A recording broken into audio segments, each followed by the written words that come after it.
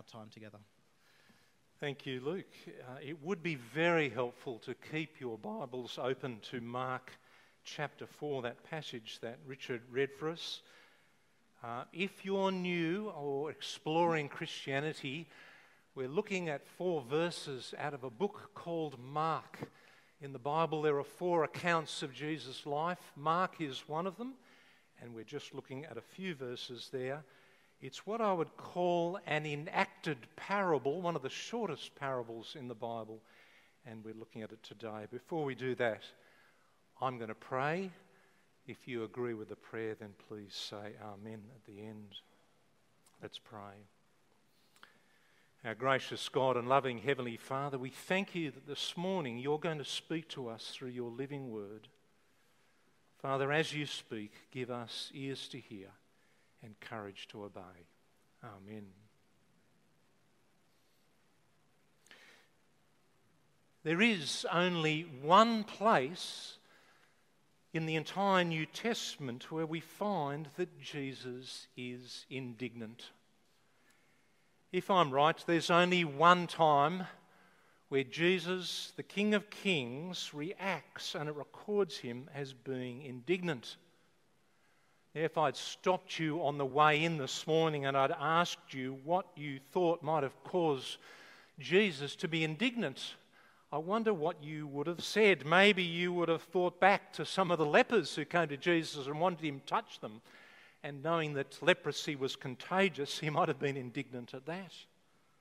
Or maybe you thought of when the prostitute was coming back and crying at Jesus' feet and pouring the oil on his feet, and it was in a public situation. Maybe then, with the embarrassment, Jesus might have been indignant. Or maybe you think of his friend Judas, who'd spent a few years with him, lived with him, been taught by him, ate with him, travelled with him, and yet that supposed good friend Judas betrayed him. Maybe then Jesus might have been indignant. Or maybe you think of the religious leaders who so often Jesus came to blows with for leading people away from an understanding of God's character and his gospel. Maybe then Jesus would have been indignant.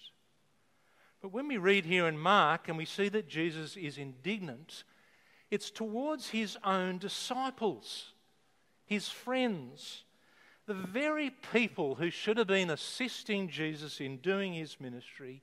He is the one to whom his indignation is directed.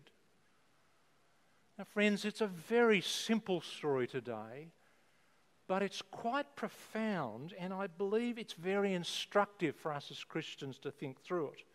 So 3 quick thoughts this morning about these first verses. Firstly, Jesus reacts strongly.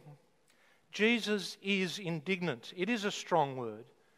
It probably implies a combination of things: disappointment, anger, dismay. He's displeased and he is indignant with his disciples.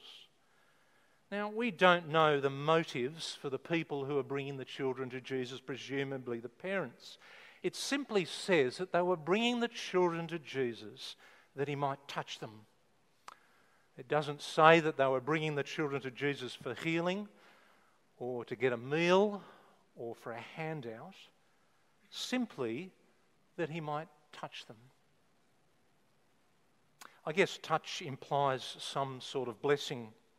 Passing a blessing from an older person to a younger person was practiced culturally in the day, and you can probably think of stories in the Bible where older people blessed younger people. And when we consider in the previous chapter, chapter 9, we don't have time to look at it, that at one point Jesus brought some children, had them stand in front of him, and he said to them, he taught them, and he said this: whoever welcomes a child in my name welcomes me. So it shouldn't surprise us, should us, that if the parents had heard Jesus saying that, they would want their children to come and be welcomed by Jesus as well. And so whilst the families are bringing children to Jesus, the disciples rebuke the families. But Jesus honours their request. And Jesus' response is in 2 parts. He corrects them and he teaches them. In his correcting, I hope you see that Jesus actually says it twice. He literally says, "Let the children come to me and do not hinder them." He's forceful. But in teaching the disciples, he enacts a very short parable. An enacted parable is literally that, a combination of words and actions. The action of taking the children and putting his hands on them and blessing them, and the words, the teaching about the kingdom of God. Why does Jesus do this? He says, "I'm doing this because the kingdom of God belongs to such as these." Well, secondly, let's think about the disciples. Why did they get it so wrong? You know, actually, part of me gets why the disciples did what they did. Jesus turns up. Jesus starts doing miracles, and not just any miracle. He's healing people. He's calming a storm. He even raises someone from the dead. His power is extraordinary. Power over sickness, power over nature, power over death. The disciples are impressed. But Jesus makes extraordinary claims, doesn't he? He's claimed to come from heaven down to earth. He claims to be the King, the Messiah, the one promised of old to come to establish God's kingdom here on earth. And the disciples are hearing this, they're seeing the miracles, they're listening to the claims, and they've put Jesus on a pedestal. And maybe they thought that kissing babies was for politicians, but not for Jesus. Well, we know as we read the Gospels that on a number of occasions the disciples are slow learners. I suspect their problem is threefold. Firstly, they were finding it very hard to let go of their own views of this kingdom that Jesus was coming to establish. They're probably still thinking physical thrones, palaces, empires. They're probably thinking back to great David's kingdom. Secondly, I think they're too busy thinking about their own greatness. And indeed, in the chapter before, Jesus has caught them arguing privately amongst themselves about who of them is the greatest. Who's going to be the minister for finance in this kingdom? Who's going to be the minister for sport and recreation? Who's the greatest amongst the disciples? But thirdly, I think the disciples do not believe that children are important. Now, friends, the reality was in much of the Roman Empire of the day that children were not seen as being important. Infanticide was practiced widely in the Roman Empire. Unwanted children were left outside, left to be exposed to either die or to be taken for whatever purposes they were taken for. Maybe the disciples thought the children were a little bit important, but friends, we see here that they had a different perspective to Jesus on the children. There's a big difference between the way that Jesus sees the children and the disciples see the children. Jesus, so often as we read the Gospels, is countercultural, isn't it? We hear his stories, his one-liners so often that we miss them, take them for granted. It was Jesus who said that the first will be last. Or it was Jesus who said, when you're hit on the cheek, turn the other cheek. It was Jesus who said, when you look at someone lustfully, it's like committing adultery in your heart. Or Jesus who said, you are to love your enemies. Jesus is countercultural about the value of human life. It's so important to see and to understand the view of humanity that Jesus and indeed Christianity proclaims. There is no higher view amongst men and women of human beings than that Jesus teaches. Humans are nothing less than made in the image of God. Friends, our view of what it means to be human is critical. It shapes so much of the way we think about ourselves, the way we think of others, and what we do with our time and our money and our lives. We live in a world that has all sorts of views, proclaiming all sorts of views about what it means to be a human. We cannot take it for granted that a Christian view is proclaimed in this world. There are many ethicists, philosophers, politicians, leaders that we know who do not hold a Christian view, this lofty view of humanity. In fact, if you think about some of the big debates that we're having in our society, and there are big debates, debates that go from the cradle to the grave, or literally before the cradle, what it means for a child to be conceived and how we view that, all the way to how we treat the elderly at the latter stages of life. Our view of humanity, what it means to be human, is crucial. I was having coffee late last year with an old friend of mine who occasionally I play golf with. He would claim to be an atheist, and he was having a bit of a rant about the way that someone had treated one of his daughters. And he said, "My daughter's been treated like an animal." Well, I pushed him back a little bit. I wouldn't do it with everybody. I could do it with him because I know him well and he knows me. And I said, "Well, why on earth are you even upset? I mean, as an atheist, what's the difference between a human and an animal?" We had a bit of a laugh. I did empathise with him. But he did admit, as an atheist, a human being is no important than an ant or a tree or a whale. He just didn't want his daughter to be treated that way. The Christian view is a high view, isn't it? That we're made in nothing less than God's likeness. All creation is precious, but not all the same. Human beings are afforded that amazing high status in God's world. I suspect that there wouldn't be too many Christians here today who wouldn't affirm this doctrine, this tenet of the Christian faith, that we're made in the image of God. But I also suspect that we often fall well short of practicing the implications of this doctrine in our lives. You see, we live in a world that teaches us to evaluate human beings by the externals. The colour of our skin, the house that we live in, the job that we have, maybe our past. Or if you're one of the younger generation, we evaluate people on the number of Facebook friends they have or how many Twitter followers. And in doing so, we do not think Christianly. I think it's a lot harder than it sounds. The disciples, as good Jewish men, could have or should have known of Psalm 8 that we've read today. Psalm 8's written by David, the king of that great kingdom, the high point in Israel, ruling under God. Here's David, "O Lord, our Lord, how majestic is your name and your creation." And yet in that same psalm, David is almost mystified at the place that God has given humanity.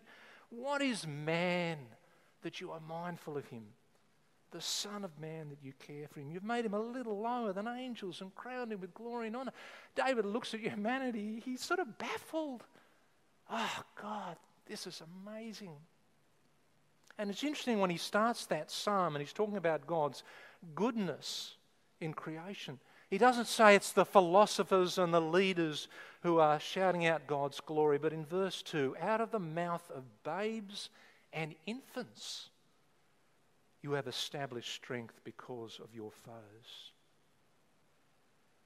It's a view of humanity Christians hold that has shaped so much of what we do, hasn't it? We gospel because of that view. But Christians have also been led to make great sacrifices in terms of establishing educational institutions and helping the poor and setting up hospitals and charities and fighting for justice and against poverty because of the view of humanity that we have. It's a high view, but the disciples have fallen short. And Jesus looks at the children in a way that the disciples didn't. And so thirdly, that leads Jesus to teach this enacted parable about entering God's kingdom. The verses there in Mark's Gospel said this: "When Jesus saw that he was indignant, and he said, 'Let the children come to me and do not hinder them, for to such belongs the kingdom of God. Truly, truly, I say to you, whoever does not receive the kingdom of God like a child shall never enter it.' And he took them in his arms and he blessed them, laying his hands upon them." Regarding these precious children, blocked by the disciples, Jesus says, "Don't stop them, for the kingdom of God belongs to such as these." And when Jesus turned up on earth and started his public ministry, what did he start teaching about? Was it denominations? Was it about the carbon footprint that human beings are leaving? Did he talk about church-state relationships or philosophies for well-being? No, he talked about the kingdom, didn't he? He turned up and he said, the time has come. The kingdom of God is at hand. And he kept on teaching again and again about this kingdom that's being set up with him as the king under God. People are being invited now to join this kingdom. As we read through the Gospels, Jesus uses all sorts of different languages and metaphor to describe this kingdom, different aspects of this kingdom. Sometimes he's talking about entering the kingdom being like a wayward child. We remember the story of the prodigal son. The son who rebels against the father and runs away, and then the son realises what he's done and he comes back, and Jesus used that, an image of coming back to the king and entering the kingdom. At another time, Jesus talks about the kingdom being like a wedding banquet, invitations going out to come to the party. Other times, Jesus talks about the kingdom being like people who are sick and needing a doctor, needing to be saved. But the overarching thing is this idea of the kingdom that Jesus has come to set up. And he is the king, the Messiah, with the authority to invite people to enter the kingdom. Jesus is reminding the disciples here about the truth, about how we enter the kingdom. And in many ways, he's having a swipe at the disciples in his teaching here. He says, don't just welcome the children because they can, but unless you receive the kingdom of God like a child, you'll never enter it. What did he mean? This unless you receive the kingdom like a child. Well, it's often misinterpreted to think we need to be simplistic in our faith or childish. That's not what he's saying. Rather, we need to be childlike in humility. The humility as humans to recognise that we're not God. We're not in control. That death faces us, that we all fail, we all fall short, and we need God's mercy. You see, it's children who so often demonstrate that humility that we all need before our Heavenly Father. This week, as some of the staff at the school were returning, I was having a conversation with a staff member about his holidays. He said he had some highs and lows. The highs were good. I asked him about his lows. And he said, I'm ripping my hair out about my two teenage children at the moment. He said, they've morphed into aliens. He said, gone are those lovely days where my children used to love coming for hugs and kisses. They loved holding my hand and walking down the street. They loved it when I went to the school gate and they'd run up to me. Now I've found out that I'm not the fount of wisdom. I don't know anything. I don't understand how they're feeling, and in fact, I'm an embarrassment to my children. Well, those of you who are parents may well laugh at this.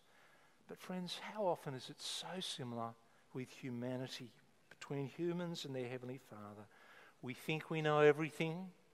We think we can do without Him. And God even is an embarrassment. To stop and to see your need of a relationship with the Creator of the universe requires humility.